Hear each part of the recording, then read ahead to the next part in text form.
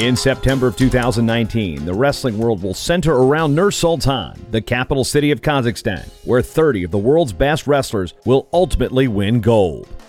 Who are the ones to watch? Why do some names look familiar? Get a crash course in international wrestling with the Countdown to Nur-Sultan. Developed by TrackWrestling.com, it's 100 days of wrestling's best.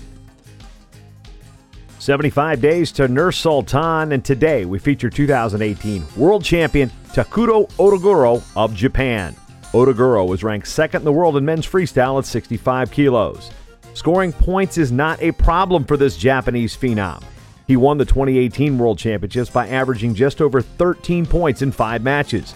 That includes a 15-10 shootout with Russia's Akhmed Chikayev in the semifinals and a 16-9 knockdown, drag-out, shoot-'em-up slugfest with India's Bajrang Punia in the finals. Otoguro gives up position at times, and that's an understatement, but he makes up for it with his quickness, also an understatement. He has a diverse arsenal of leg attacks. The match with Punia was especially memorable as the two battled back and forth until Otoguro broke the match open in the second period. The 20-year-old has a short but impressive resume.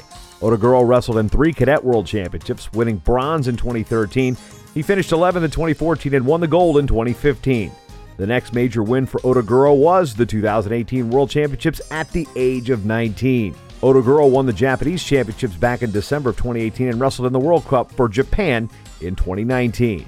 Otoguro does have some work to do just to make this year's Japanese team, as he's coming off a technical superiority loss to countryman Rei Higuchi, the 2016 Olympic silver medalist. The Countdown to Nur-Sultan is brought to you by Defense Soap. Defend what you have built.